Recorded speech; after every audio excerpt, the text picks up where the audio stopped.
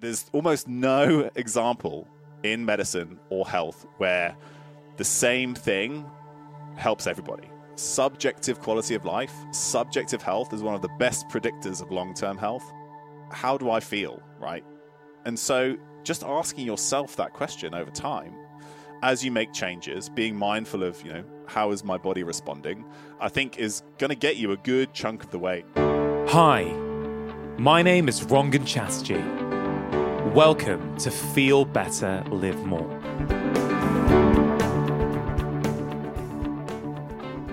This week's guest is someone who I really respect. Dr. Tommy Wood has a biochemistry degree from the University of Cambridge, a medical degree from the University of Oxford, and a PhD in physiology and neuroscience from the University of Oslo. He's currently a research assistant professor at the University of Washington, and he conducts ongoing research focusing on ways to increase resilience and treats injury in the developing brain.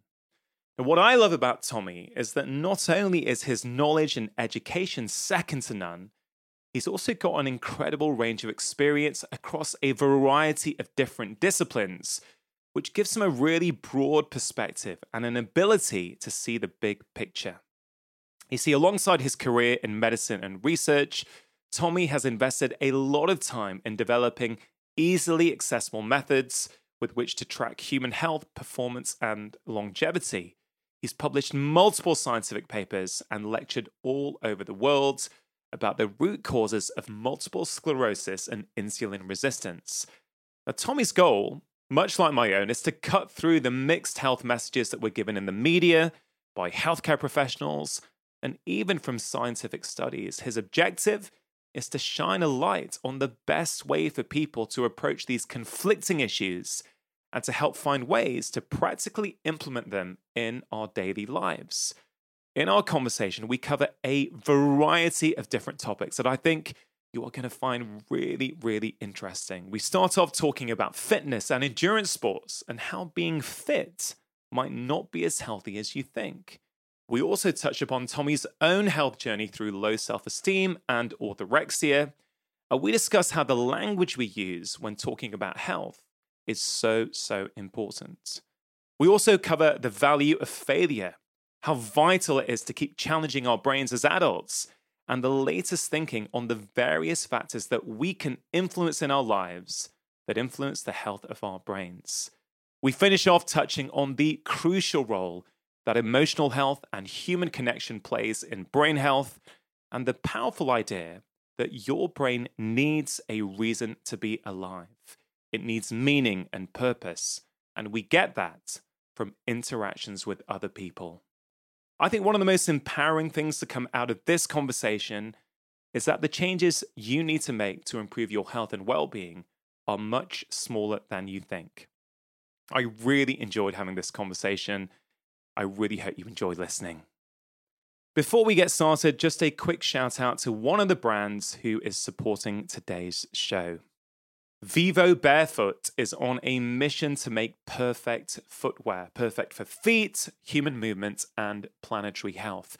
Now, if you've been following my work for a while, you will know that I have been wearing Vivo Barefoot shoes exclusively for many years now. I think it's about 8 years now, well before they started supporting my podcast.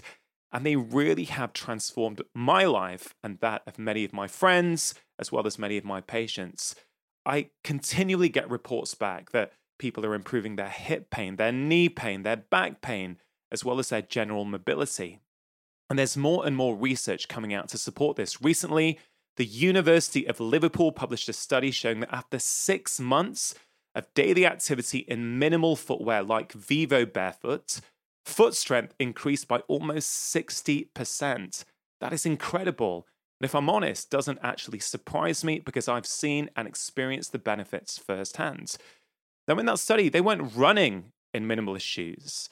They were simply just living and walking in them, which is what I always recommend if you are transitioning over from wearing cushion shoes.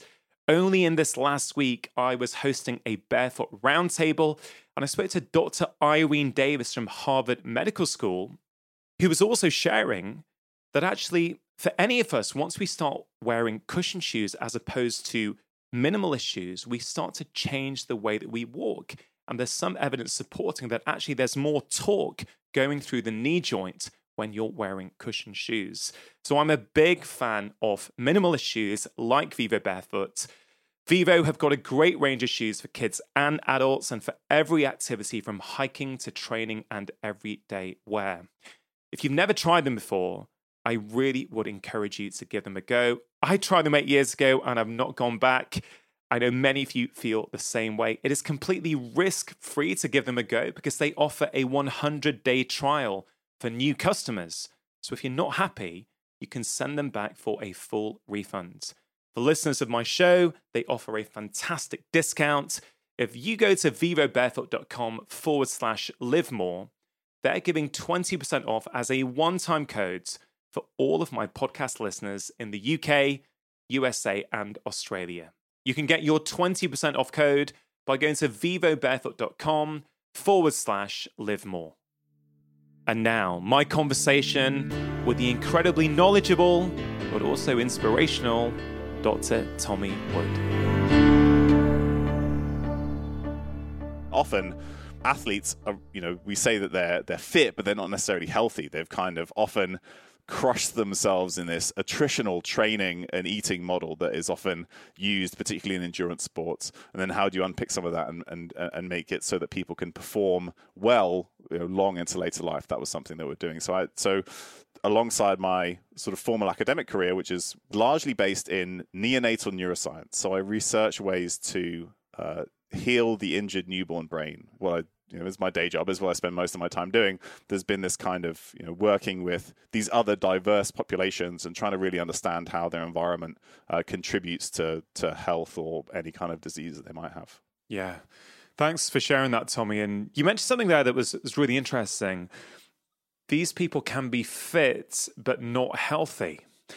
Now, to most people listening, I would imagine there's a bit of a clash there. What do you mean they can be fit and not healthy? Because I think in society, the prevailing narrative is that the fitter you become, the healthier you become. So I wonder if you could elaborate on that. Yes, I think from a general population standpoint, there's almost a linear relationship between how fit you are and how healthy you are. And that means that anybody, regardless of their current fitness levels, can probably, again, in the average population, improve that somewhat and have some kind of overall health benefit. However, when you're at the pointy edge of the spear, you have to start making sacrifices for your health in order to get some kind of increase in performance. And that may be because you're targeting a very specific adaptation. If you took a Tour de France cyclist, they're essentially this incredible cardiovascular system on little legs. But if you ask them to jump onto a high wall, they wouldn't be able to do it. They don't have the muscle fibers and the structure to be able to do it. And when you think about what you might want to do long term to protect your health as you get older, one of the most important things is being able to stop yourself from falling over. And that requires a certain type of what we call fast twitch muscle fibers, which you can lose with a huge amount of endurance exercise. So in the long term, while these people are incredibly fit, they may not have the best overall muscle structure and strengths to then be able to keep themselves from, say, falling over in 40 years' time. And of course, there's plenty of time in between those two periods for that to change. But there are lots of things that we need in order to be fit and healthy and just work well in our environment. And in terms of strength or cardiovascular fitness, it's not that much. We do need some, absolutely, but it's not necessarily as much, or we don't have to work as hard as some people tell us, or you have made us believe that we have to, right? To be fit, you don't have to go and run for an hour a day, for instance, far from it. But you do need enough. And if you have enough, then there's a huge amount of health benefit that comes from that. But if you really try and chase a certain adaptation, a certain performance in a given sport, more likely than not, you're going to have to sacrifice somewhere else, which may then be detrimental long term. Yeah, really, really interesting. And it's something I've been thinking about, actually, because I am currently on paper down to do the London Marathon in October. of this year. Now, long story how that started. It was a dare from Chris Evans on live radio last January, which I said yes to. And at that point, there was, I think, 12 or 13 weeks to go. Then the pandemic happens, things getting postponed, and as things stand, it's meant to happen in October. Now, I have an amazing running coach who, frankly, saying running coach is really underserving what she does, but she's really big on recovery. And as when I go into sort of intense weeks and I try and experiment with certain things, I'm really looking at my whole load in my life and going, okay, if I'm going to do that, I can't just keep killing it at everything else as well. I've got to make sure that I'm balancing things. So I think maybe this comes with age, and maybe this is because I'm, a father now and I've got other responsibilities. But I really feel that actually I've got to be very careful about how much I take on here and what I can actually balance, because recovery, rest, recuperation, my cognitive capacity for my job, all those things are sort of vying for that same amount of energy, right? Yeah, I think there's a number of things that come out of that, and it's important to remember that one of the most important things that I've really focused on recently is that humans are far stronger and more resilient than sometimes we give ourselves credit for, and often we talk about things that affect our health or can affect our health with this very negative language, which I think has a significant effect on our physiology because of the way that our brains affect our bodies. And part of that, the reason why I bring this up now, is because some stress, and I mean stress as in anything that sort of like directly causes a change in our physiology, is really important for us. It's how we adapt. It's how we get stronger. It's how that we sort of create fitness to survive. But at some point, all of those things start to come together, and they can create too much of what some people might call an allostatic load, like how much total stress is being put into the system. And it can come from all these different places. It can come from the amount that you're sleeping, how well you're eating, the amount of exercise you're doing, psychological stresses, because you've got to go to work, and you've got to balance your patient load, and then you've got to record your 2 hours for Radio 2, and then you've got to think about getting up early to go and do your marathon training, and all of this has an effect. So some small pieces of these stresses, as I would call them, are really important. But overall, you do have to balance them and then give yourself time to recover. And again, if we take the example of an athlete, you don't get stronger through training, you get stronger through recovery. And so continuously beating yourself down in any of those spheres without any ability to adapt or consolidate or recover, then essentially just results in sort of a long-term detriment. Yeah, I love that. And Helen, who's sort of I went to because I was having some issues with my right hamstring, and she very holistically looks at the whole body, biomechanics, but also emotional load and how you think about running. And she, like you, I think also very much we are strong. We are much more capable than we often give ourselves credit for. And she has this she does these little 3-week builds and 1 week rest weeks, but she doesn't call them rest. She says those 1 weeks where you're not actually running and you're walking, that is training. That is your body recovering and building and getting stronger. And she's really hammering that home to me. I think, to be fair, I sort of get that concept. But she says most of the athletes she works with have real difficulty acknowledging that a week of maybe taking it lighter is also going to have a benefit. Is that something you've seen as well? Yeah, absolutely. And it reminds me of when...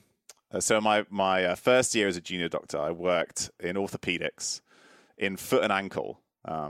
And one of the consultants, I remember, said that so runners, it's very common for runners to get stress fractures in their metatarsals, in the bones in their feet.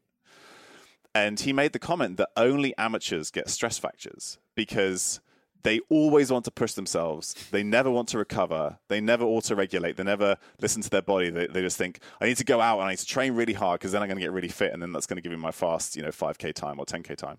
Whereas most professional athletes, when your body is what pays the bills, you have to you really focus on recovery and making sure that you're getting stronger and you're not overdoing it.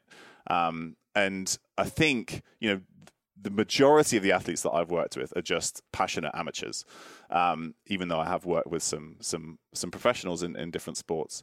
But those people, they tend to always want to work really hard. And we can go into various reasons why that might be, but eventually it starts to sort of come apart, and it can affect all kinds of things. Like, it can affect relationships and your work, because you're constantly trying to fit in 20 hours of training a week, or racing an Ironman every two or three months, and the travel and time involved in that. And so that's actually one of the most important things. Again, I remember seeing an intake form for an Ironman triathlete for this coaching service that I was running, and looking at the training load and looking at the racing load.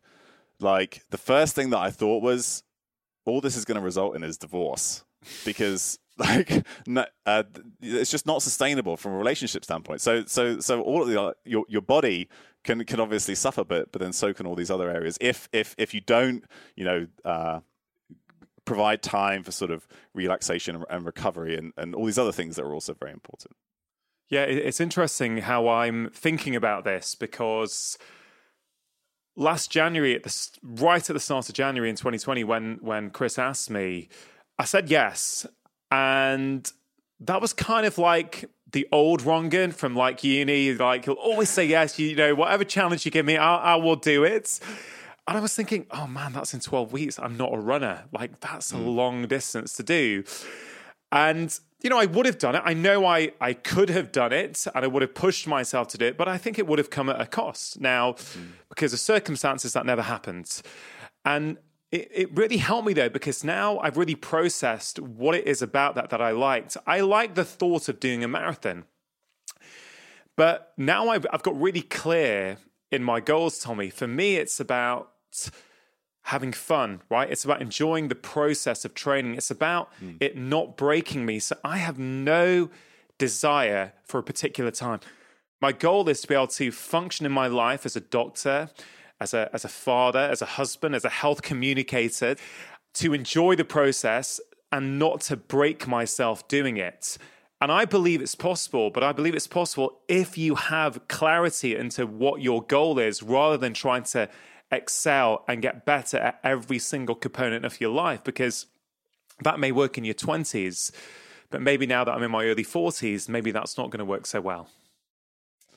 Yeah, I mean, I certainly appreciate the need for a challenge, and I think again, I think it's important. It's a new skill.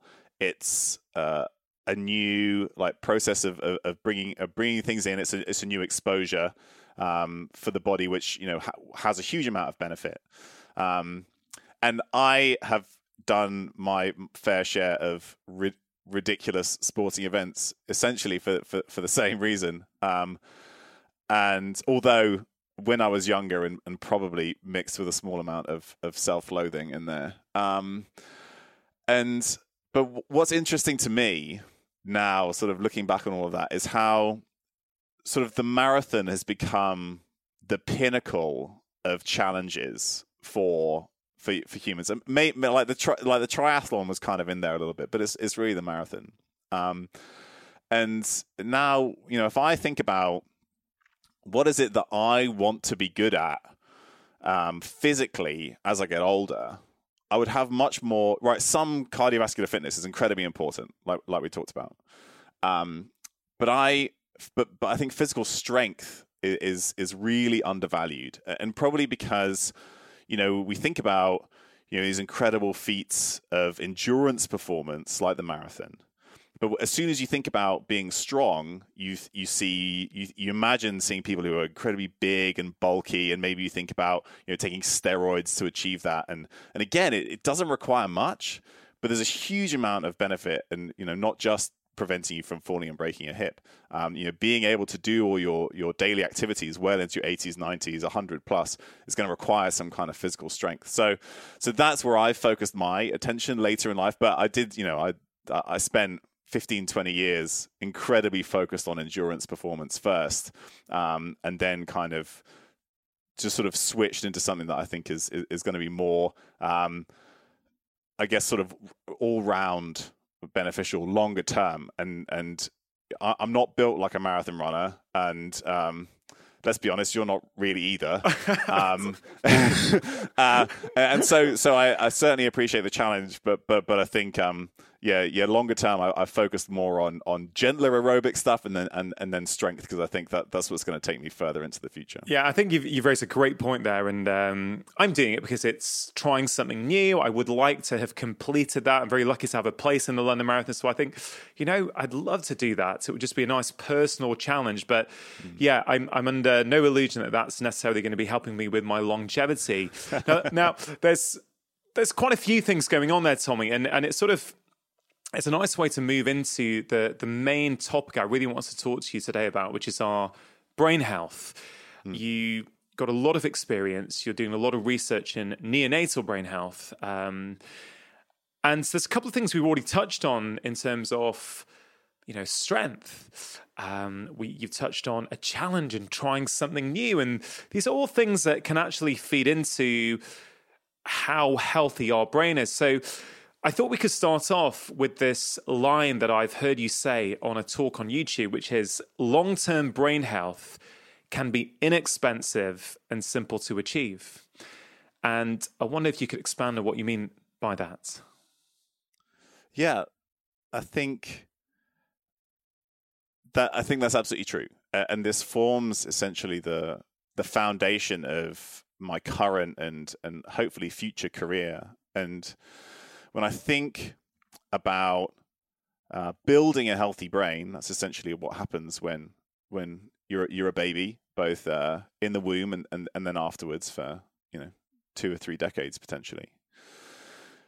Then I think, well, how so what do you need to make a healthy brain in the first place, and then what do you need in order to keep it healthy? And those things are often very similar. They are essentially the same thing.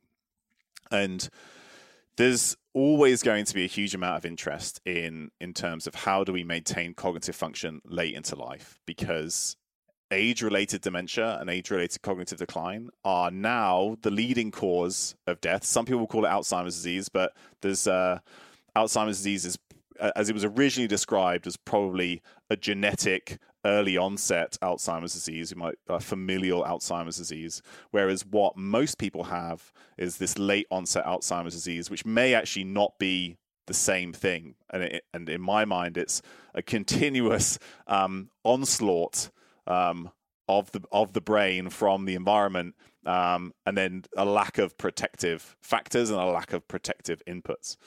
So if you think about things that are protective and beneficial for the brain, so we've talked about exercise. I think the first time, so first in rodents and then in humans, the first time we saw that we can actually increase the size of an important area of the brain later in life was the hippocampus. So the hippocampus is an area of the brain that's very important in memory.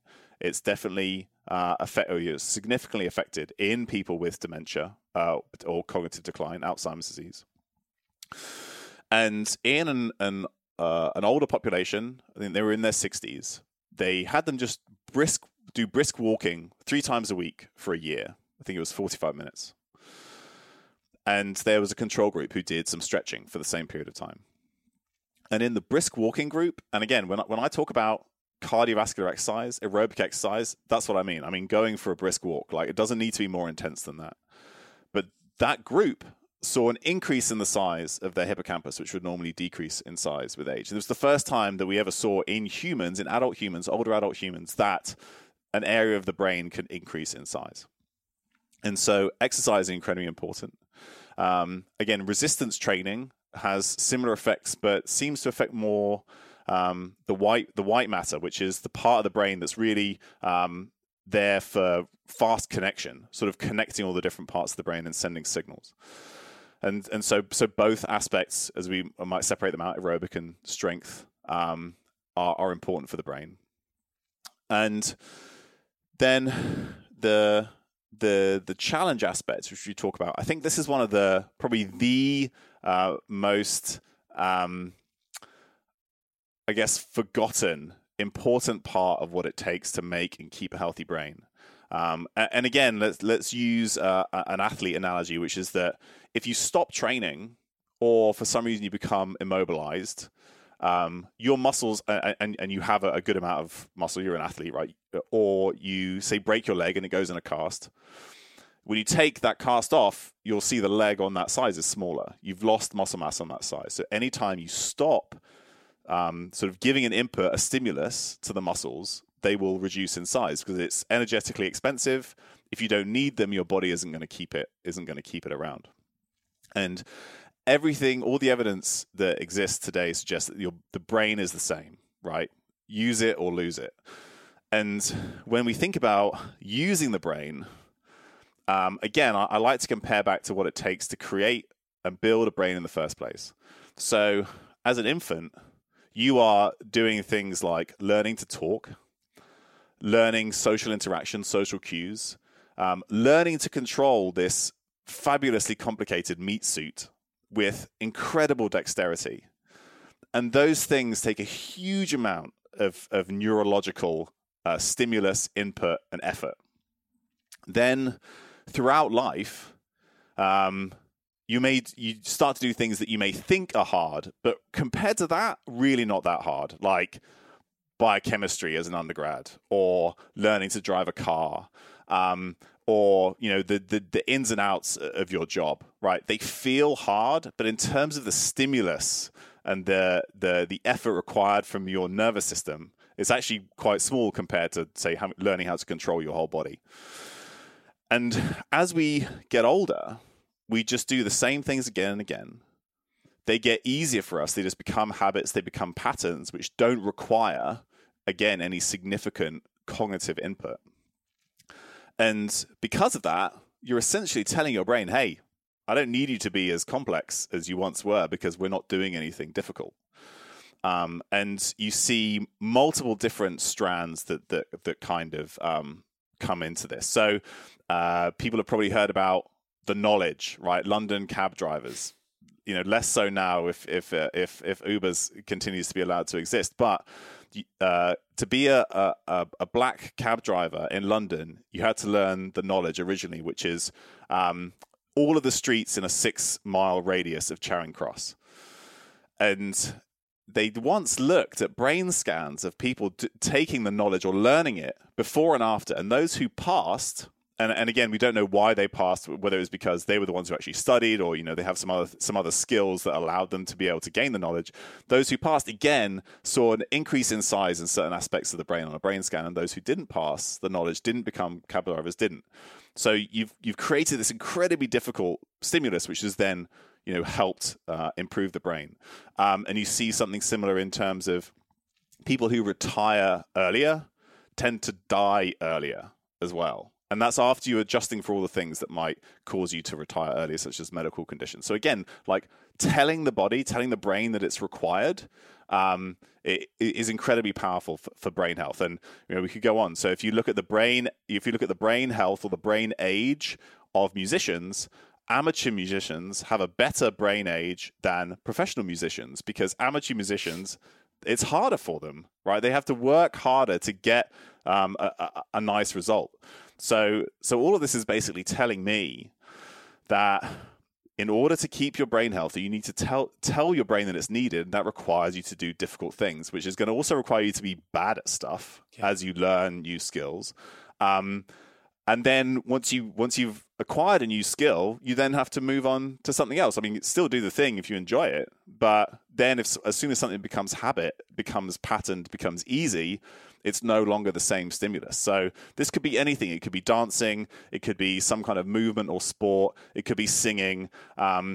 Teaching others seems to be protective as well. knitting. I recently started to learn how to code on my computer because, that was something that's beneficial for my job, but also incredibly difficult. I'd never done anything like it before. So there are all these things that you can do, but you need some kind of ongoing stimulus to tell your brain that it's still needed, it's still worth keeping around, and that's something that you'll essentially need for as long as you want your brain to still be working.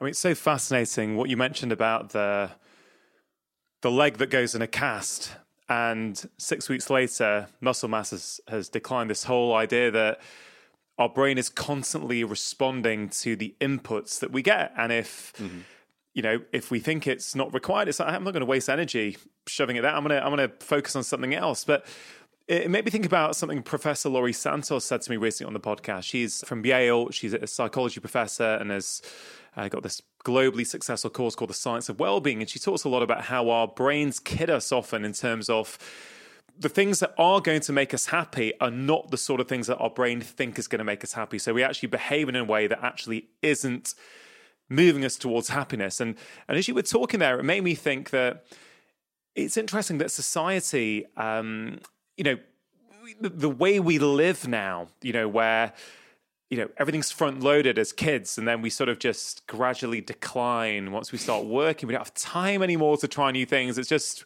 pay the mortgage, go to work, take the kids to their classes, and then you just, people are waiting for retirement to just chillax. And it sort of, it reminds me a little bit of that, where, as we're older also, we get quite shy. We don't want to suck at something. We don't want to fail at something, so we don't do it. But what you're saying, Tommy, is that actually that's exactly what we need to be doing. We need to be doing things that remind us that, hey, you are needed. My brain is needed. You need to grow. You need to respond. So, yeah. I mean, do you feel we're sort of fighting human nature, or certainly the way society is set up in an effort to improve our brain health? Yeah, absolutely. The way society is set up is to sort of funnel you continuously in one direction, and then be very good at whatever it is that you do, but it doesn't require, again, it sort of becomes just part of the same thing again and again. It doesn't require the same inputs. And I think there's a huge amount of benefit from being a bit of a jack of all trades, having lots of interests, like diversifying your interests and your expertise and your skills. And that creates some buffer in terms of, hey, you may not always have that job, or you may not always be able to do that job. Having some kind of broader, base of skills or things that you enjoy, again, creates some kind of buffers in there. But equally, as we get older, we're expected to get more serious. Another thing that I didn't mention, which is incredibly important and very well emphasized and advertised by our mutual friend, Daryl Edwards, is play. Yeah. Adults aren't supposed to play. We're supposed to be serious. We're not supposed to have fun.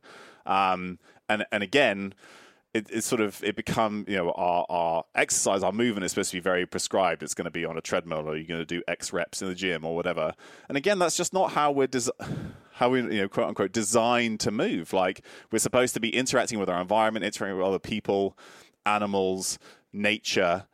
That's why our bodies are built and structured the way that they are. But yeah, everything that is required of us in modern day society is sort of pulling us away from those stimuli, those inputs that our body, I think, expects, and then is what creates a foundation for long-term health. Yeah, and that there's a brilliant talk that you did on brain health that's on YouTube, and I'll definitely link to that in the show notes for this podcast. You put up a graph towards the end, and I think it's something about the amount of cognitive capacity it requires to do certain things, and at one end was learning to walk, I think, at the other end was retirement and doing Sudoku, and it was the contrast was really quite stark. Yeah, and so I borrowed that graph. I remade it. It's made by a friend of mine, Dr. Josh Turkner, who's a neurologist over here in the US, and it's a lot of those ideas about sort of the requirement of long-term stimulus to keep our brains healthy is certainly something that I've discussed a lot with him and gotten from him. And yeah, I mean, it's very difficult to quantify these things, right? Like, how could you possibly quantify the amount of effort that it takes to learn how to control the human body, except for if you think about people, adults who have to relearn how to walk, or if you're trying to build a robot that knows how to walk, right? These are incredibly complex tasks that we haven't even necessarily been able to figure out yet, right? Because it's that difficult. But most of the other things that we require of our brains can probably, as adults, can probably be automated to some degree, because it's actually not that difficult.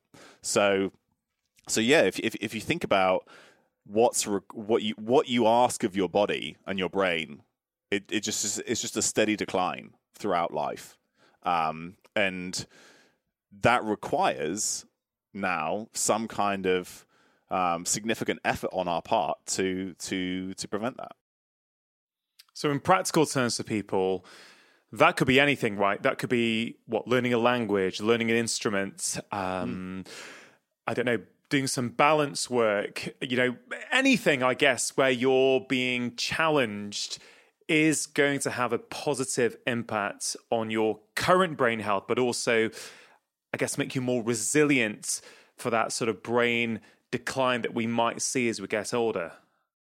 Yeah, absolutely. And that's the thing, is it can be, almost anything that you enjoy, but it's probably, if it's difficult, you're probably not going to enjoy it to begin with, right? This is what we talked about. We don't like being bad at things, and and we're sort of taught to feel like it's not good to be good at something. Whereas actually, if you think about kids, they will just try stuff and they'll be bad at it and they'll fall over and they'll try it again and again and they'll get better over time. And that's, again, something that we need to reacquaint ourselves with. But then, it can and should be something that you enjoy doing, and that you can use. So you'd learn a language, and then one day we'll be able to travel again and you can go and put it into practice.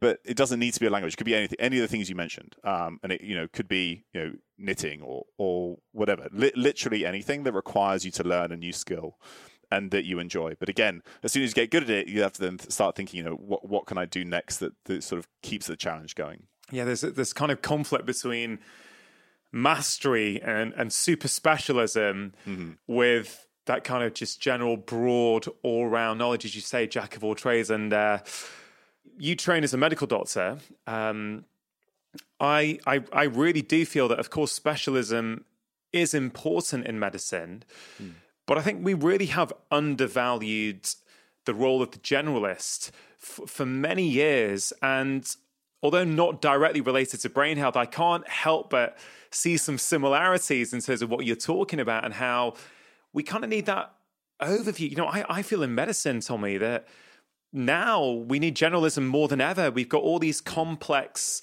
problems that are coming across multiple systems in the body, and we can't just be focused on one organ. We have to be able to put everything together. Yeah, I agree, right?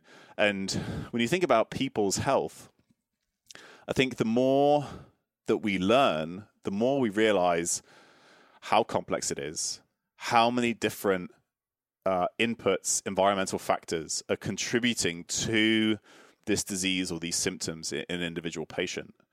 And if you're very hyper-focused on one system or one disease process, you're going to miss out on all the factors that are sort of coming together in this individual. So I think having a really broad-based and open mind is really important when you're then trying to improve the health of a patient, because like the people can come in with the same disease, the same concern, the same symptoms, and there could be vastly different underlying reasons, environmental, sociological, socioeconomic factors that could be contributing. And you really need to be able to appreciate all of those to get the best outcome. Well, I think that sort of approach applies to us looking after our own health as well, doesn't it? Instead of a laser-like focus on just one area. And, we've both been in the nutrition space for quite a number of years, and there can be a real focus on nutrition. And of course, that's important. But there was, I think, for a period of time, a neglect of the importance of stress management, the importance of sleep. I mean, those things are starting to change.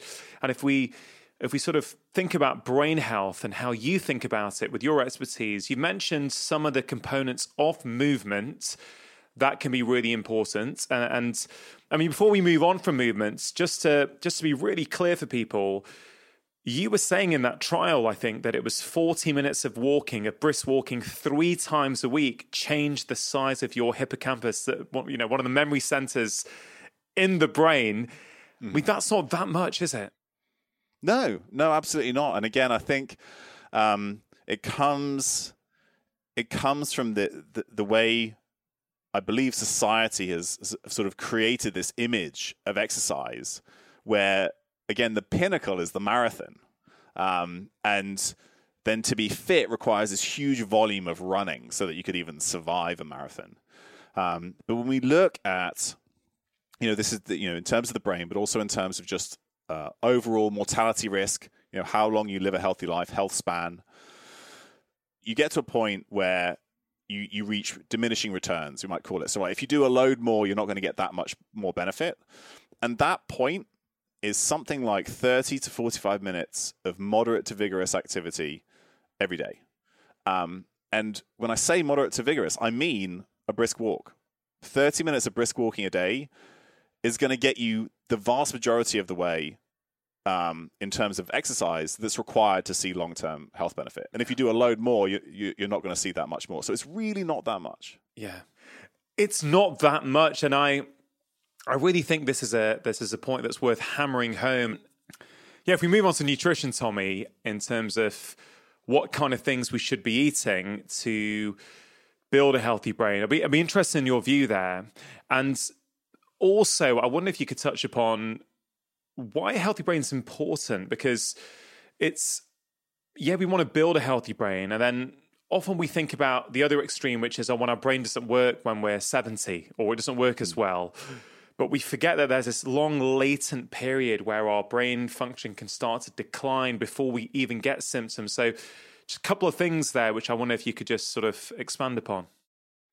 Yeah, sure. So actually, before we get into that, you mentioned earlier about this hyper focus on nutrition in terms of what's essential for long-term health. And when I think about the things that a healthy body, a healthy brain requires long-term, right? So nutrition is important, but so is sleep or circadian rhythm, right? Light when it's light, dark when it's dark, movement, some kind of stress mitigation, and then social connection. Probably those are the things that I think are going to underpin most of the stuff. Those are the biggest rocks that you can move to improve long-term health. And I think that the more you neglect any one of those areas, the more you have to become hyper-focused in another. So when people are talking about restricting from a dietary sense, and that could be total calories, it could be fat, it could be carbohydrates, it could be protein, all of them have been vilified by different groups for essentially the same reasons. I think that the reason why we had to become so hyper-focused and so restrictive to a large degree, and actually any one of those approaches can have benefit depending on the person in front of you, it's because we were neglecting the other things. We're neglecting movement, we're neglecting sleep and circadian rhythm, we're neglecting social interaction, social connection. And so that's one reason. It's also something that's very easy to sort of like quantify. Whereas it's hard for me to say, it's easy for me to say, oh, you should stop eating carbohydrates. It's much harder for me to say, oh, you should go and make new friends, right? That's much harder. And so I think that's one reason why we're hyper-focused. So the more you neglect the others, then you have to sort of like really sort of focus in on another one, because those other systems are not getting the attention that they should. In terms of building a healthy brain, I mean, the easiest way to think of it in my mind is, well, what is a brain made up of? And it's mainly made up of fat and cholesterol. And that in our modern nutrition environment sounds very scary. I'm not telling you that you need to eat a whole load of fat and cholesterol. Actually, your brain makes its own cholesterol, and it makes it from precursors that could be glucose or could be ketone bodies. When you're a baby, ketone bodies are essentially the preferred precursor for making new fats, making new cholesterol. But one of the things that's very important is DHA, the long chain omega-3 fatty acid that you get in seafood. And there's going to be some variation in terms of what amount people need. And it's probably going to be based on their ancestral background. So there's some evidence to suggest that people who are of a more northern ancestry, so people like me, we got most of our long chain polyunsaturated fatty acids from seafood. So I'm probably going to do better with more, direct from the source. Whereas people who live close to the equator may have gotten more sort of precursors, like alpha-linolenic acid, which is the omega-3 that you might get in nuts and seeds. And then we make our own DHA. And there's a whole host of other things that can influence that. But there is going to be some sort of individual variation. It's just the point that I'm trying to make. But DHA is incredibly important, and it's accumulated very actively in the brain in the last trimester of pregnancy. So the last 3 months or so. And it's basically being actively, depending on the amount in the mother, it's being actively regulated how much is passed on to the baby. And then basically all of it is ending up in the brain. And then some is put in the fat stores. And humans are the only primate that has significant fat stores when it's born. And that's largely because it's a repository of these important things to then support the brain. And again, because babies are born with an incredibly demanding brain, human babies, and it's we need these fat stores to support it. It's one of the reasons that we have the brains that we do. So DHA is incredibly important. Lots of other things will come up. So things like choline can be very important. Again, you might get that from eggs, liver, organ meats potentially. And then when I think long term, something that is probably having a negative effect on the brain is really large swings in blood sugar. And there's a lot of data to support that. If you're eating foods that cause very, very big spikes in blood sugar, that's probably over time going to have a negative effect on your cognition. And there are some studies that suggest that in people with diabetes, if you improve their blood sugar control, you improve their cognitive function. And this can happen over years, and again, we're normally told that there's like this inexorable decline over time, whereas actually we have plenty of evidence to suggest that we can reverse that as long as we improve some of these factors. So it's just, I think it's very positive and empowering to say, wherever you are today, there is potential for improvement if you're, sort of capable and able and interested in doing that. There's a few different threads there. So you mentioned DHA. You mentioned that potentially your ancestry may influence what you thrive best on. So you were talking about yourself and how your ancestors probably got a lot of seafoods. And then you mentioned people who might, like my own ancestry would have been, from India, sort of near the equator. And potentially we can actually make that DHA that typically you would get from seafoods. We might be able to make that from non-animal sources. Yeah. It's interesting that my ancestors potentially did that, but then my parents emigrated to the UK. I've been born and brought up here. So my microbiome, I'm sure, has changed significantly to adapt to my new environment. So there's a whole world of complexity here to try and unpick as to what someone like me should potentially do then. Is it more to suit the local environment where I live? Is it more to do with how my ancestors lived? But then I think the wider point for me is there is this big sort of debate, isn't there? DHA important for the brain. So typically you get that from seafood and animal products. And then people who prefer plant-based diets are saying, well, yeah, you can take ALA or we can supplement to make that. And I think the truth is that different people probably do well on different approaches depending on all kinds of different factors. But how would you unpick your way through that?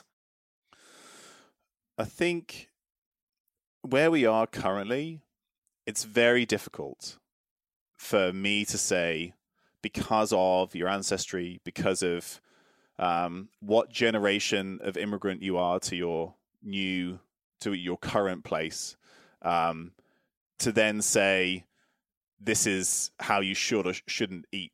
I believe we'll get to a point where we can do that. I believe very strongly that you can't use genetic testing to tell you what you should eat. Most of that is complete nonsense. And so this is kind of in that box. So when I'm talking about, so particularly polyunsaturated fatty acids, there have been studies where they look at whether populations based on their ancestry do better with plant or animal-based sources of PUFAs, polyunsaturated fatty acids, omega-3s and omega-6s. And so in broad strokes, I can tell you that people of your ancestry will probably do better or are more likely to thrive using plant-based sources than mine. But that doesn't mean that you will do better on plant-based sources than I will, or vice versa. So I think a lot of the confusion, and this can come from pretty much any area in health, the confusion comes from conflating what can we say on a population level versus what can I recommend the individual. And they are very, very regularly not, they are essentially mutually exclusive. I can't take anything from a population level and say this will definitely help this individual.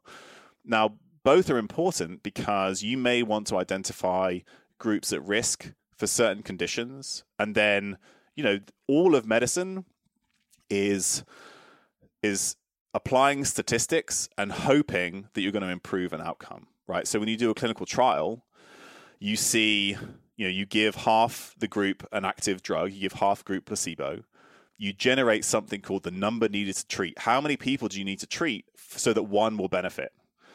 And often that number is quite high, right? So you're treating a lot of people so that one will get benefit on average, right? So there's almost no example in medicine or health where the same thing helps everybody. So all we're doing is playing the statistics, and this is just unfortunately how we have to work currently, and things will improve over time. So for fats, I think it's very difficult. We'll get to a point where we can measure some of these things, but if I measure the omega-3s and omega-6s in your blood, it's a very, very poor indicator of what's in your brain because there are transporters, other mechanisms that are regulating that. So some people would say, well, you just measure the omega-3s in the blood, that will tell you something about the brain. Unfortunately, that's not the case. But again, these things will improve. However, one area where we have made some improvement is in blood sugar control. And there have been some really interesting studies, first from the Weizmann Institute in Israel, then Tim Spector's group in London have done some similar work. And basically looking at, based on an individual food, a person, when they're eating it, what the sort of the context of that food is. Have they exercised recently? Is it breakfast? Is it lunch? Is it dinner? Their genetics, their microbiota, all these, their metabolic health in general, what their fasting blood sugar is. Then there's a huge amount of variability in how different people respond to the same food. So if I eat a banana, I'll have a very different blood sugar response to when you eat a banana, and all of those factors are going to play a role there. So I think we can, to a certain extent, that we're starting to get to a point where we'd hope to be able to predict it, right? So maybe I can measure some things in you, and then I'll say, well, this is how you're going to respond to a banana, this is how you're going to respond to pasta, this is how you'll respond to a cookie. But we can also do it ourselves to a certain extent. So we can, there's increasing interest in continuous blood sugar monitoring, or just testing your blood sugar after meals, see how you respond. And again, this is not something that I'm not saying everybody needs to do it. I'm just saying this is probably the area where we're the closest to being able to understand inter-individual variability. And even then, it's quite an intensive process, and that's just with blood sugar. So then when you think about all the different fats, all the different micronutrients, protein, carbohydrates, we're really miles away from being able to understand how one person should eat for their individual health. So then it really comes down to personal preference, to a large extent, and then some kind of iterative process whereby, maybe you do some blood tests, or maybe you just like, how do I feel, right? Subjective quality of life, subjective health is one of the best predictors of long-term health. And so at the moment, we just have to be guided by some of that, because the rest, people are working on it, but it's incredibly complex and we're not there yet. Yeah, I mean, that question, how do I feel?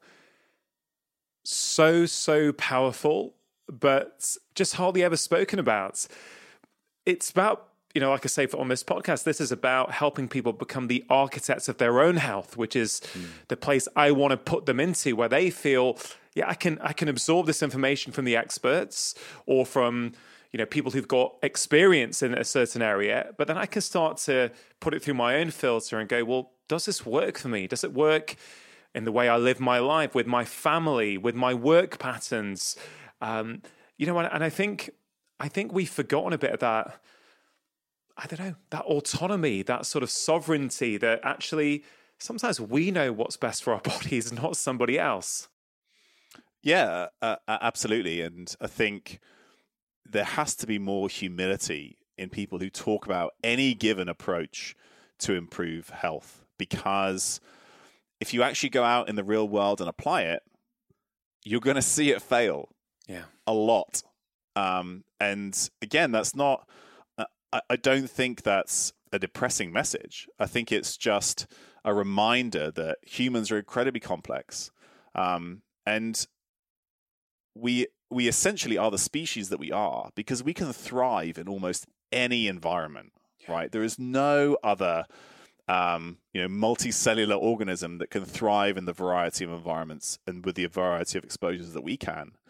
And so all of those things are going to change what is going to be best for an individual. So when you see any given approach fail, you then have to step back and say, well, hey, this is a useful tool. It's going to work for some people. Or, this is a useful tool for some people, but it didn't work for me. And that's fine, right? There's no arguments to be made there. And like you said, the question, like, how do I feel? How does how do I view my health? Even, 30 years ago, a question of somebody's subjective health, how do you rate your health, was one of the best predictors of longevity and mortality, right? On a scale of 1 to 4, very good, not very good or poor, something like that. And so just asking yourself that question over time, as you make changes, being mindful of, how is my body responding? Am I moodier? Do I feel less good when I go for my walk? Do I feel less able to concentrate? These can be really good indicators. But again, becoming really hyper-focused on something does have its detriments. But looking inwards and just, checking in on yourself, how do I feel after I've made this change? Is it, positive or negative? I think is going to get you a good chunk of the way. Yeah.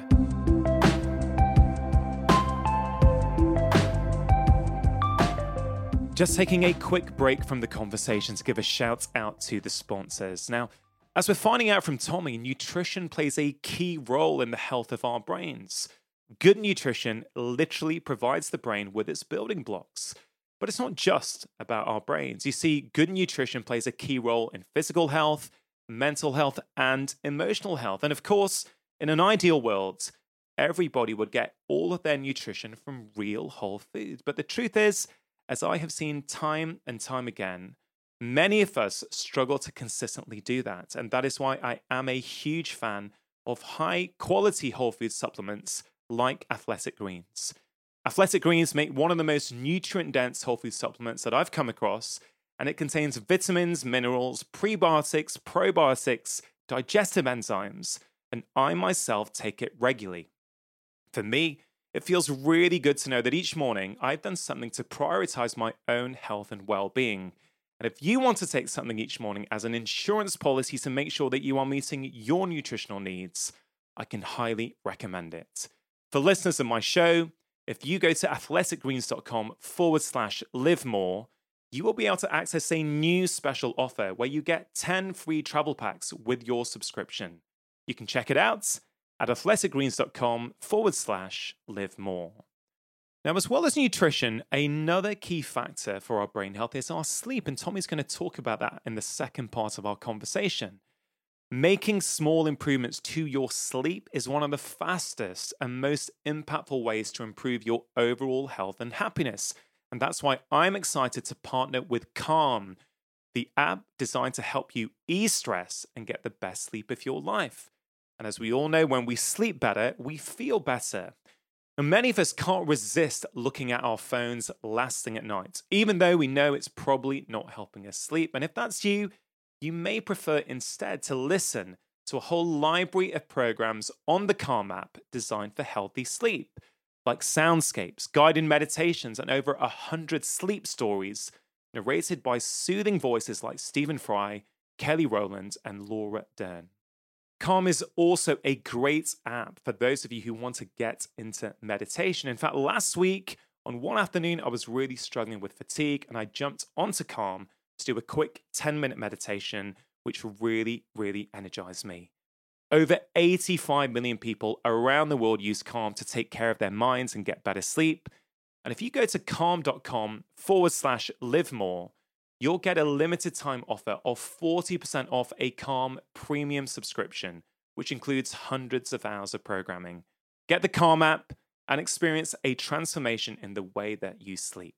That's 40% off unlimited access to Calm's entire library, and new content is added every week. Get started today at calm.com/live more. That's calm.com/live more.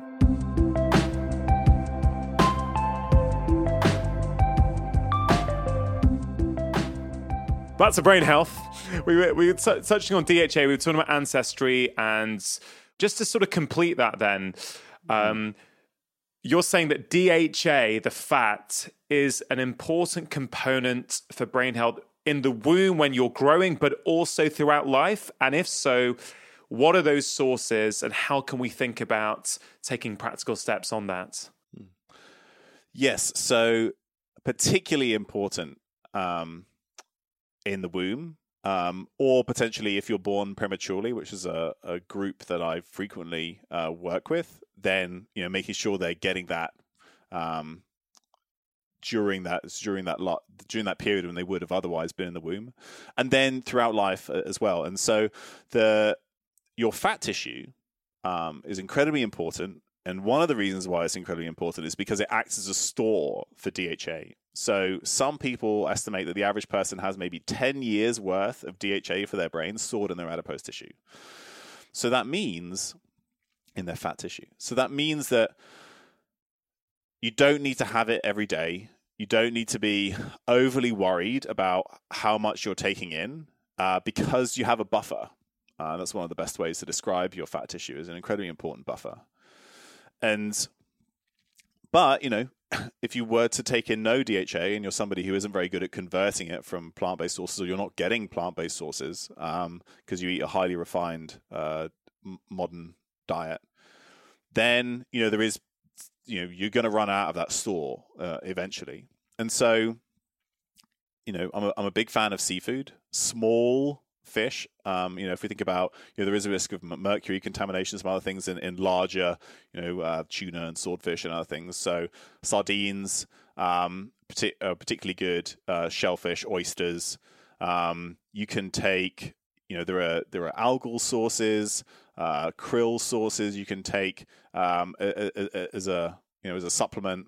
Like if you're taking it as a supplement, 1 or 2 grams a day is probably going to be enough for most people. If you're eating it from seafood, a portion once or twice a week is probably going to be enough. So it's not a huge amount, but longer term, I think it's definitely going to have an effect. The other side of that is vegetable oils, and there's if you exist in the nutrition space, there is a huge amount of controversy around vegetable oils. Because some people will say if you replace saturated fat with vegetable oils, your cholesterol will be lower, and that's going to lower your risk of heart disease. Other people will say that vegetable oils are incredibly inflammatory, they're easily oxidized, and then that can then cause issues, including heart disease. And so I think there's a varied amount of evidence in both directions for those, and that's why it's complicated. But for the brain particularly, when we look at both the data that we have from humans, and it mainly comes from autopsies in children, and from animal models, including pigs, which are very similar metabolically in terms of their gut and their brain to humans, you see that if you have a large amount of linoleic acid, which is an omega-6, largely found in vegetable oils in our diet, if you have a large amount of that in the diet, it seems to outcompete DHA getting into the brain. So if we're just thinking about simple heuristics, not eating a lot of fried foods is probably going to be number one for a number of reasons, but that's going to be one because that's makes up a significant portion of the caloric intake or caloric content of fried foods and a lot of processed foods. And then just making sure that you're eating some kind of whole food sources of some omega-3s at the same time. So reducing your intake, just if you're eating whole foods and cooking them at home as much as you can. And again, there's a lot of privilege that's involved in being able to do that. There's not something we've talked about yet, but that's that we have to remember that as well. But if you're reducing the intake of those vegetable oils, again, just from sort of processed and fried foods, then I think most of the problem goes away. So you don't need to be like overly worried or really hyper focused on that. Just removing that component there, and then making sure you're getting some from whole either seafood or plant-based sources. That's probably going to be good enough, right? It doesn't require anything harder than that.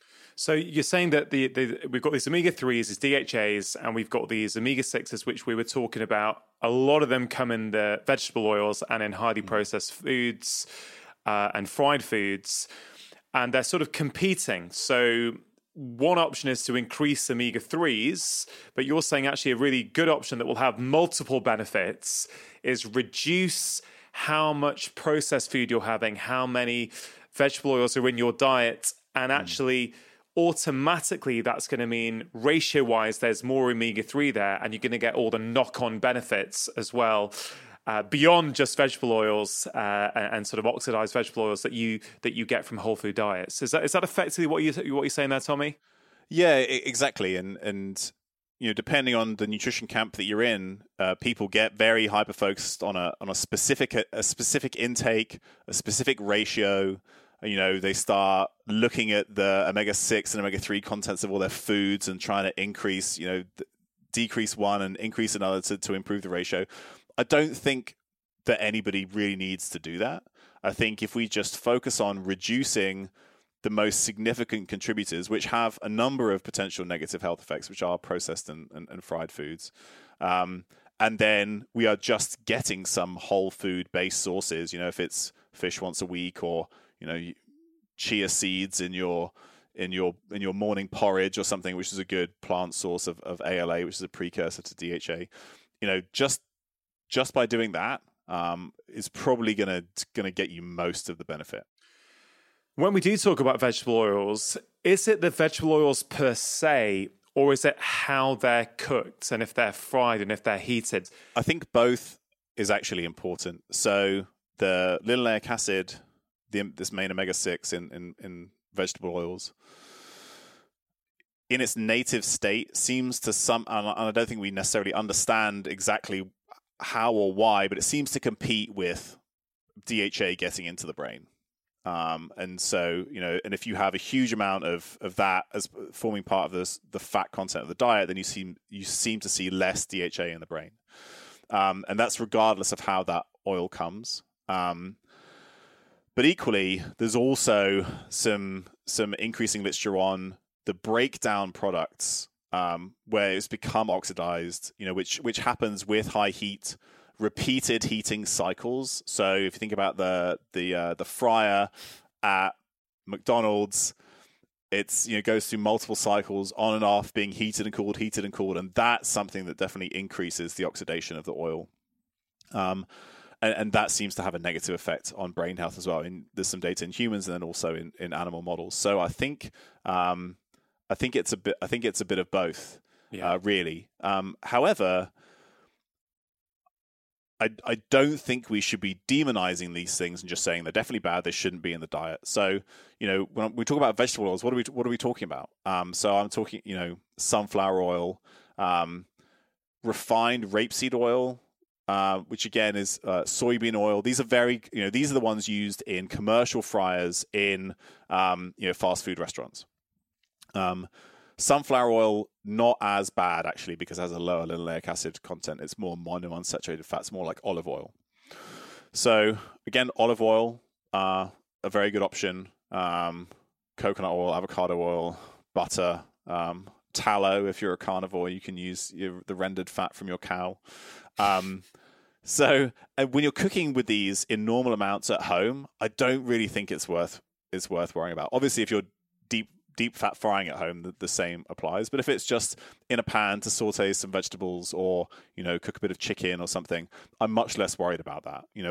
I think again, if we think about the big rocks that you want to move, if you're using a bit of sunflower oil at home to cook yourself a stir fry, rather than getting a big portion of chips that were sort of the total exposure and the nature of it is very, very different.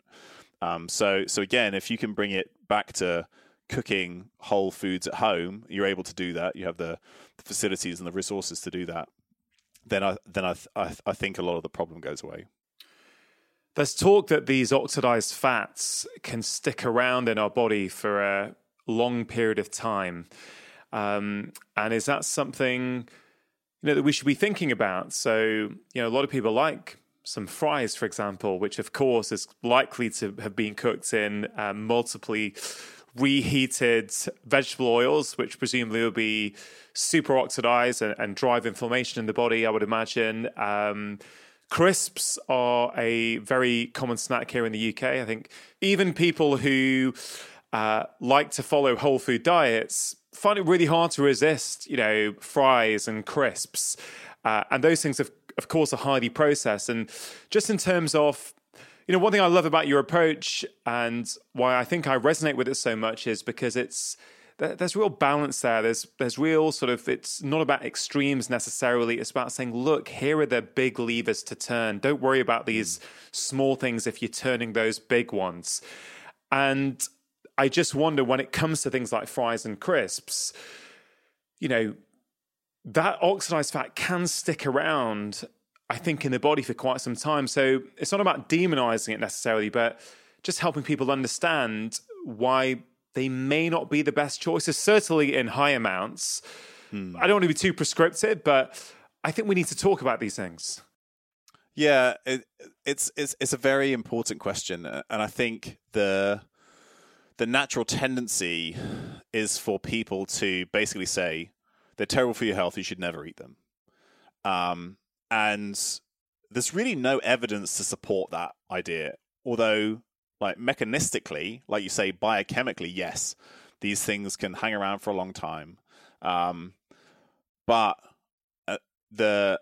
one of the most important aspects of all of this to me is to control the things that you can control, and then the ones that you can't control or you're not willing to control for whatever reason are things that you shouldn't worry about, right? And because I think that the process of worrying about it is worse than the process of doing the thing itself, right? So if you have a bag of chips once a month because it's your treat on a Friday night, I would much rather you do that and enjoy it, and it's part of your overall health and well-being, than worry about what the fat that's on those chips is going to do in your body. I would really hope that you don't do that, because the effect of worrying is probably going to be more significant than the effect of the fat on the chips. So it's very much about just thinking about what am I trying to achieve? What can I meaningfully control that doesn't have a negative effect? Right? Because if you feel like you're being restricted because you can't have your monthly Friday night chips, that's going to have a negative effect on your physiology. And people who feel more restricted dietarily then have some knock-on effects, like they have higher stress hormone levels and things like that. It has an effect on your physiology. So to the extent that you can and are willing to change something, do that. That's great. It's going to have, it's definitely going to have an effect on your health. But when you get to a point where it feels restrictive long term, A, it's not going to be sustainable, and B, it's going to have a negative effect on you. So yes, I think that people should minimize their intake of vegetable oils and fried and processed foods.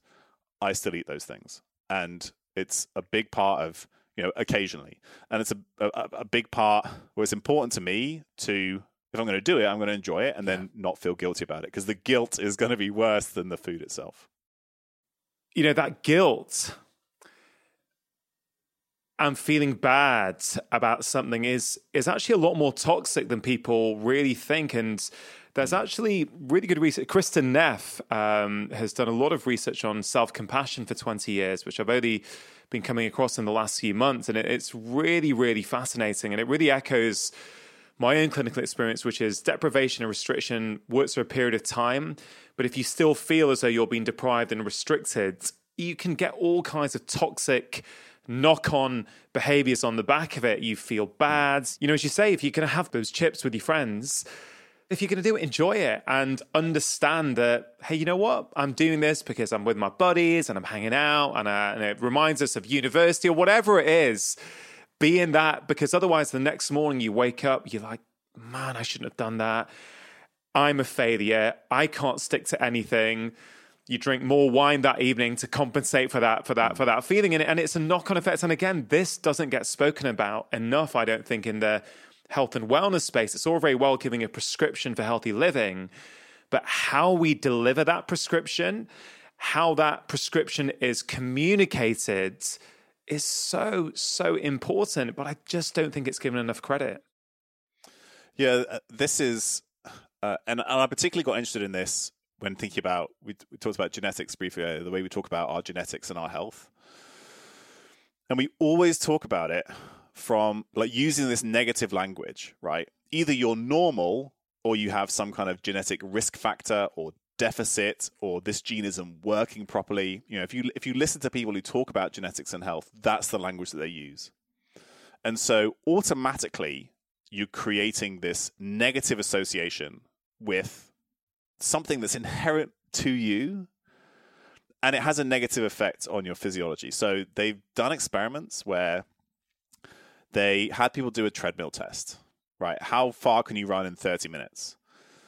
Then they did a genetic test, and they told them, based on your genetics, we would expect you to be, either you have a good aerobic performance gene or you have a bad aerobic performance gene. Then they redid the test. Those who were told that they had a good performance gene did exactly the same. Those who were told they had a bad performance gene did worse on average, right? They've been told they have a bad gene for aerobic performance, and they actually got worse on a treadmill test. Now, the thing is that they randomized people to whether what they told them was true or not. So the effect was not in the genes. The effect was in being told whether you had the gene or not, which actually was not true.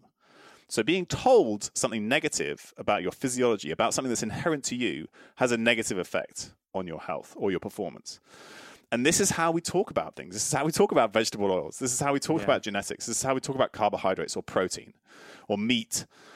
And what it creates is that everything becomes this, well, what's the negative effect this is going to have on me? It's never what's the beneficial, what's the benefit? What are the great things that are happening to me right now because of this? And we know, Ellen Langer has done some incredible work on the effects of the mind on physiology, blood sugar control, weight, body weight.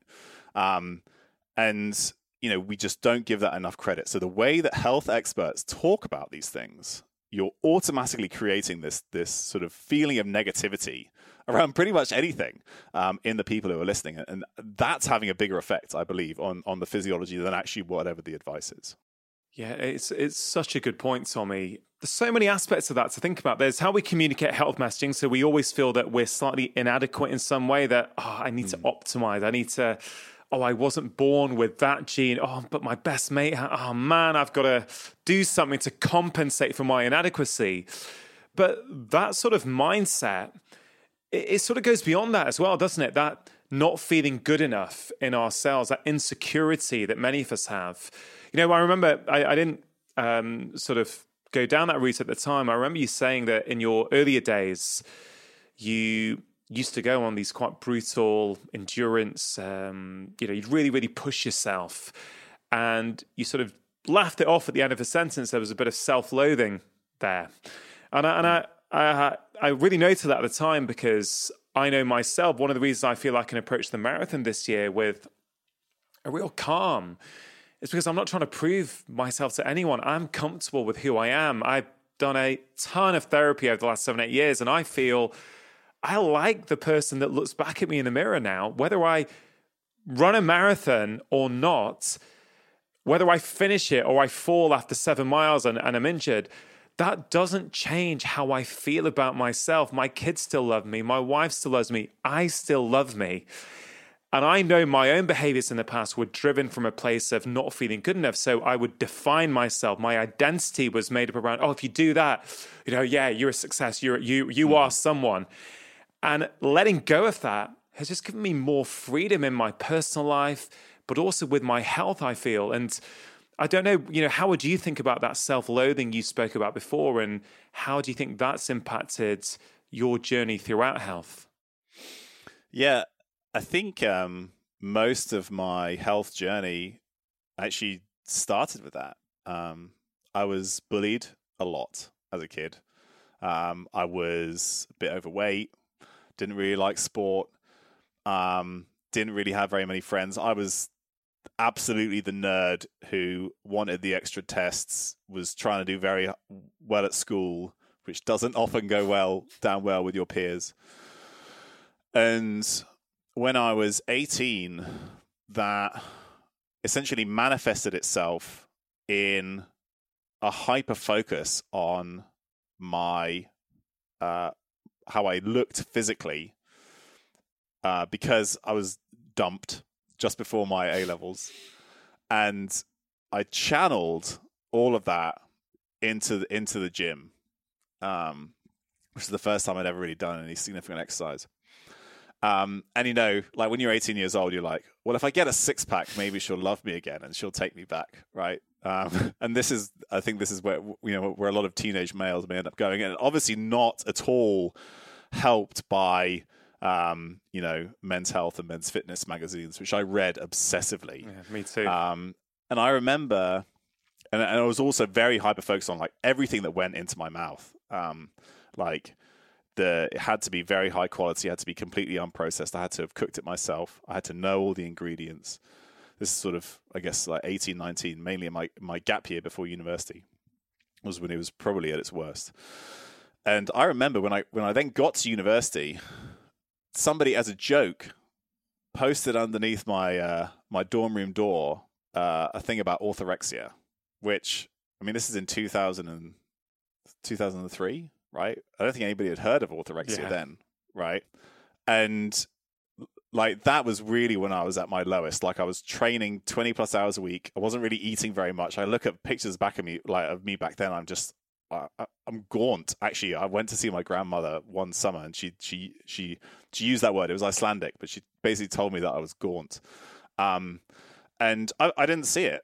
But like slowly over time, as I became accepted by my peers, as I started to feel like I had worth in other areas, as I like started to be like loved more by others, and I started to love myself and understand myself, a lot of this stuff disappeared. But it's in the background all the time. Like I still think too much about what I eat, and I still think too much about the exercise that I do, but it's sort of just like a little grumble that's in the back of my mind. It's not negatively affecting my health in the way that it used to.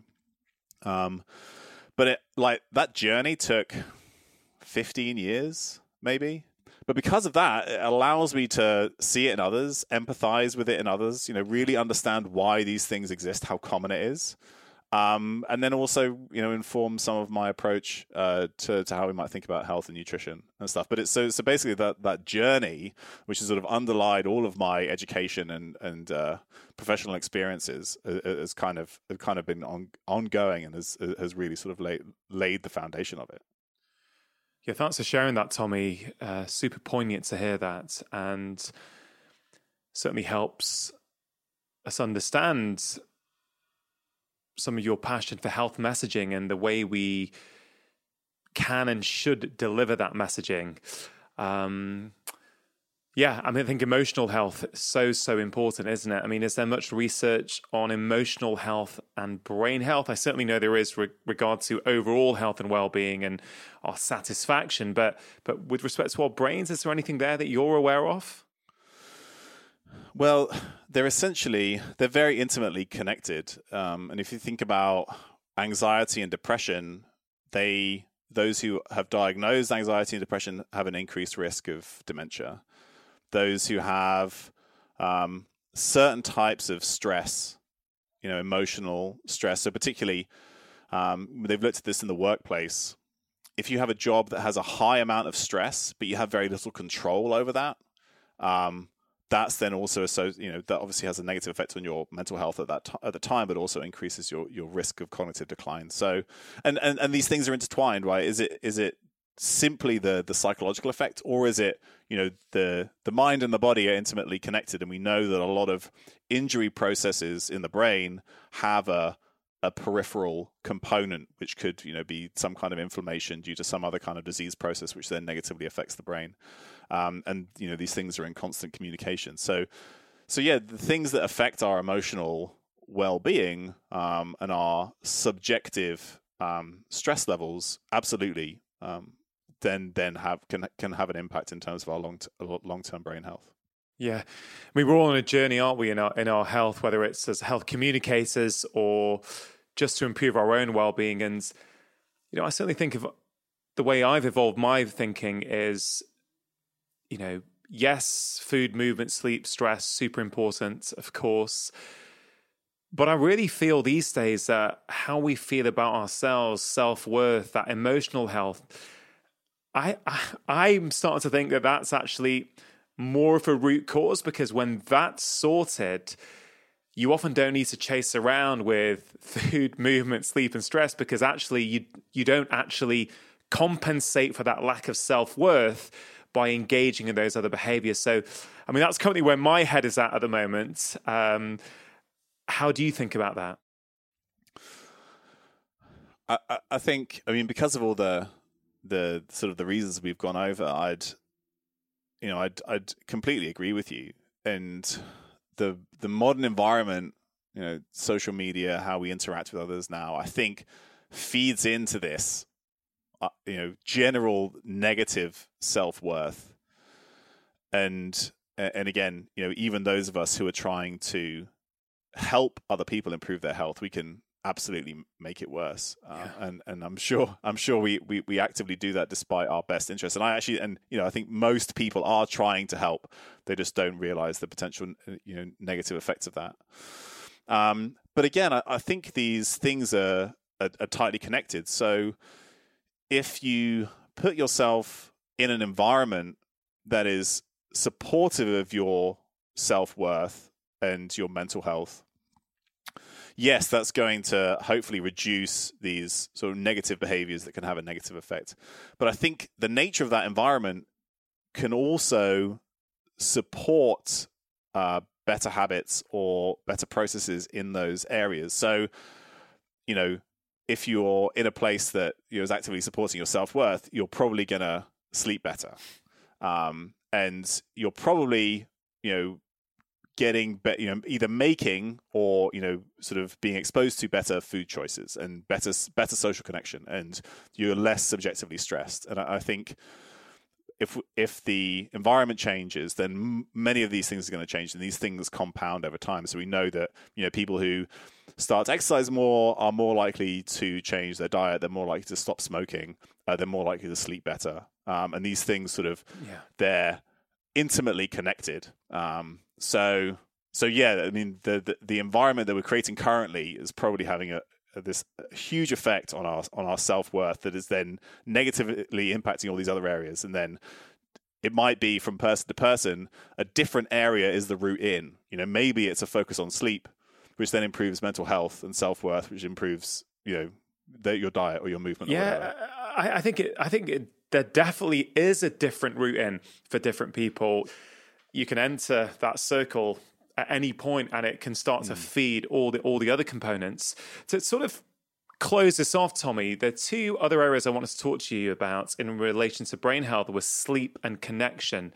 Now, I'm super cautious, given what we've just said, that we don't stress anyone out as we talk about a lack of sleep and brain health and a lack of connection in brain health. So let's keep that at the top of our minds if we can, which is always difficult. But how did those two things potentially impact our overall brain health?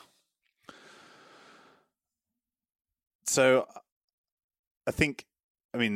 sleep has become, thankfully, sleep has become sexy again, which I think is fabulous because it really did used to be sort of like society said, sleep when you're dead, get the work done. It's something that you can reduce and, you'll just don't worry about it, pay for it later.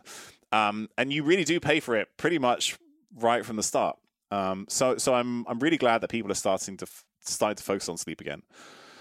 And I also think, and this is something that I've learned from my friend, Dr. Greg Potter, who's my own personal expert in circadian biology, and we've published together and worked together on some projects.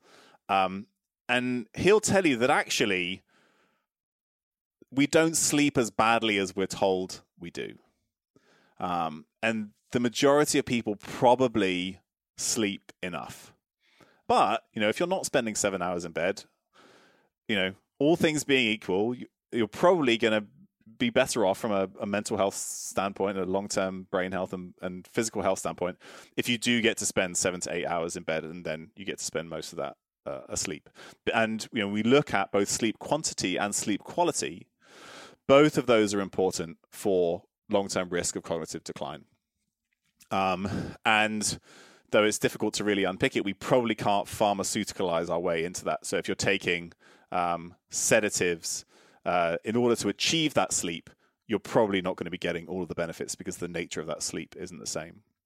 So I don't think our sleep is necessarily as bad as we're told it is, but for the people who, aren't sleeping well or long, and it doesn't, again, like 7 to 9 hours is probably the average that you might want. Then I think there's definitely going to be some benefit to improving that if you're able to spend that extra time in bed. There was one paper I think I saw you present once, Tommy, where decreased sleep, yes, increases reactivity in the amygdala, the emotional part of the brain, but also I think you shared something where it decreases empathy, which I found really interesting. Yeah, so this was those things were actually from the same paper, looking at how we react to visual cues in other people's faces when we're sleep deprived or not. And when we're sleep deprived, and acutely, this can happen in one night of sleep. And again, the important thing that other studies have shown that is that one night of bad sleep does not have any meaningful negative effect on your health, right? So, overall, we're talking about these things compounding over time. So if you sleep badly one night, it's not something to worry about. Again, it's just it's fine, and you'll survive just fine. It'll have no long-term negative effects. But when people are sleep deprived, you're less likely to be able to recognize a positive emotion or change in somebody else's face. You're less likely to be able to empathize with them, and you're more likely to see something as negative. And again, so when you think about people sleep deprived in meetings, on Zoom calls, interacting with others, meeting new people, when you're sleep deprived, it's more likely to be a negative experience. And again, I think this stuff compounds over time. So this is one of, if you want to be a well-rounded, socially connected, sociable human being, sleep is incredibly important. And that's in that study, that was one of the reasons why that was found to be the case. Yeah, I think we all know that intuitively. I mean, going back to how do we feel, we can talk about sleep and ask yourself the question, each morning, how do I feel? Was that enough? Do I feel refreshed? Do I need a little bit more tonight? Was that a little bit later than is best for me. Just finishing off there then, Tommy, on connection. And, I guess some of the softer stuff, or what we used to think was the softer stuff, I don't think I learned anything about the power of connection at medical school now, thinking back. Maybe I did, maybe I've forgotten about it. But just how important is connecting with others for our brain health? When you really boil it down, social connection, again, is essentially the sort of foundational aspect of us as a species, right? We are a collectivist species. We benefit from being part of a social group, from having a place in that social group, from having a purpose within that group, which gives us meaning. And having meaning is something that tells our body that it's worth being alive. Having meaning or not seems to have an effect on the immune system, has an effect on our physiology. And so without social connection, you're essentially not giving that input, which is that you have purpose, you have meaning, you belong. And that is one of the critical inputs for the brain to keep working. And one of sort of the downstream or threads that comes out of this demand-driven theory of cognitive decline, which we talked about earlier, is the grandmother hypothesis. And so the grandmother hypothesis states that, rather than when you've procreated, you are essentially just a useless sack of meat, which is what some people will tell you about the evolutionary forces on our bodies, right? That you're just there to procreate. Once you've done that, there are no more evolutionary forces that are creating fitness, right? And so, like, most people will say that your genes are just there to make you live to 20 or 30 years old, procreate, and then what happens after that doesn't really matter. However, the grandmother hypothesis would state that if you are useful and healthy longer into life, then you are available to help support your progeny, their progeny, and to keep your tribe alive, right? So you are actually increasing the likelihood that your genes will be passed further into the future by being alive to be able to help the new parents or being able to look after the grandchildren. So actually there are evolutionary forces that exist to keep us long and healthy for as long as possible. However, you get to a point where you are no longer of use to the group, and then that's probably going to be a trigger for some kind of decline. Because as soon as you're no longer of benefit, if we think about this from an evolutionary perspective, we think about hunter-gatherers, early humans. As soon as you're no longer of benefit, you are a detriment to your tribe, to your group. You're going to take up resources. People are going to have to care for you, which they can't really afford to do. So that could trigger this period of decline. You think about wolves or dogs leaving the pack when they're old so they can go and die peacefully in the wilderness. And humans used to do that in some groups as well. So we are only giving ourselves the input that says, you're worth being here. You're worth having some kind of function because you're part of a group and because you have purpose. And without social connection, it's almost impossible to have any kind of significant purpose because you don't know that you have purpose because you're not contributing to some kind of goal or group that's greater than yourself. So I think that, we've kind of bounced back from the philosophical to the physiological, but at some level, for us to survive and be healthy and functional requires some kind of social input that says you have meaning, you belong, you have purpose. And so that's going to be critical to physical health, mental health, cognitive function. And that requires social connection. It requires other people to help you see and learn that. And so without that social connection, I think that is probably a significant trigger for decline in health and decline in cognitive function. Yeah, thanks for sharing that, Tommy. Super powerful. And, I was thinking about my elderly mother as you were saying that, and the message was coming through to me that you've got to give your brain a reason to think that you need to be alive, you have value. And I think we can all think about that for ourselves and for the people around us. Tommy, I've so enjoyed our conversation today. We've gone into all kinds of different areas. There's so much we didn't touch upon as well, which no doubt we'll do at some point in the future. Tommy, I always love to leave the listeners and the viewers on YouTube with some practical tips. So the podcast is called Feel Better, Live More. When we feel better in ourselves, we get more out of life. You have worked with neonates, you've worked with people trying to lose weight, you've worked with Formula One drivers, with athletes, with all that experience. What are some of your top practical tips for people to improve the way that they feel? I think when you go across all of those different groups, what I've seen again and again is that the things that are required for optimal performance are the same as the things that are required for optimal physical health, the same as the things that are required for optimal cognitive health and cognitive function. And those are the things that we've talked about. So they are, sleep, diet, nutrition, social connection. And what I think there are two things that are really important to remember from like my perspective. One is that to improve any of those things requires much less physical effort than we are often told, right? Or that we tell ourselves in terms of the amount that we need to change our diet or restrict our diet, or the amount that we need to exercise. And even just small changes, a brisk walk 3 times a week, can have huge knock-on effects on our brain and on our bodies. And so that's one thing. It doesn't take much to have a really big effect.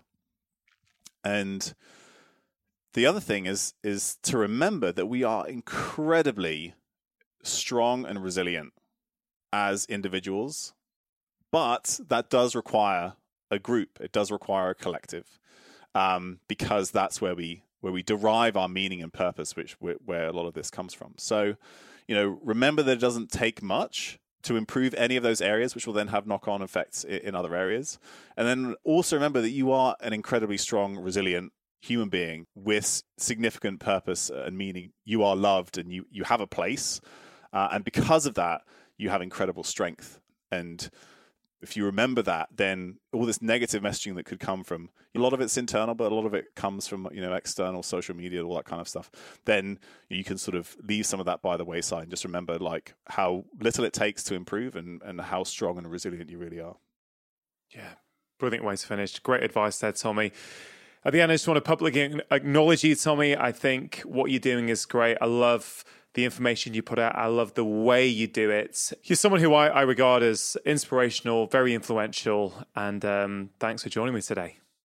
Thank you so much for having me. It's a real pleasure. And you're one of very few people in this arena that I really respect and look up to as well. And I really appreciate that. Cheers, Tommy. Really hope you enjoyed that conversation. As always, do have a think about one thing that you can take away from the conversation and start applying into your own life. Remember, small changes really do make a big difference. And of course, please do consider sharing this episode with others who you feel may benefit. In fact, why not take a pause right now and send this episode to a friend or a colleague with a personal note? This is a really thoughtful thing to do for someone else, and honestly, it's going to have benefits for you both. It serves as an act of kindness, which we know benefits the giver as well as the receiver. And as I mentioned in the introduction, Tommy is someone who I really, really respect. In fact, when I was writing my latest book, Feel Great, Lose Weight, it was Tommy who I approached to proofread the manuscripts and give feedback. He made some really insightful comments and made suggestions which really helped to improve the final version. The book is about how we can make simple, sustainable changes that can have a huge impact on our health and well-being. And although the book's written around the topic of weight loss, the truth is that the themes in the book are universal and will help any one of us understand why we have certain behaviors and what we can do to change them.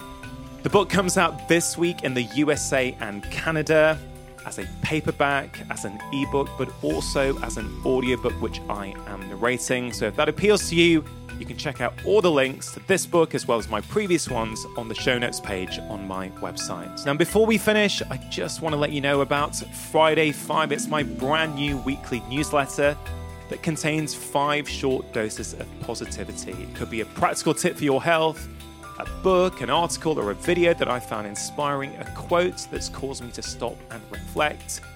Basically anything that I feel would be helpful and uplifting. I'm so glad I started doing this. The feedback has been simply wonderful. Many of you tell me it's a wonderful way to finish off your week and get you set for the weekends. So if that sounds like something you would like to receive each Friday, you can sign up at drchatterjee.com/Friday5. A big thank you to my wife for producing this week's podcast and to Richard Hughes for audio engineering. Have a wonderful week, and please do press follow on whichever podcast platform you listen on so you will get notified when my latest conversation comes out. And remember, you are the architect of your own health. Making lifestyle changes is always worth it, because when you feel better, you live more.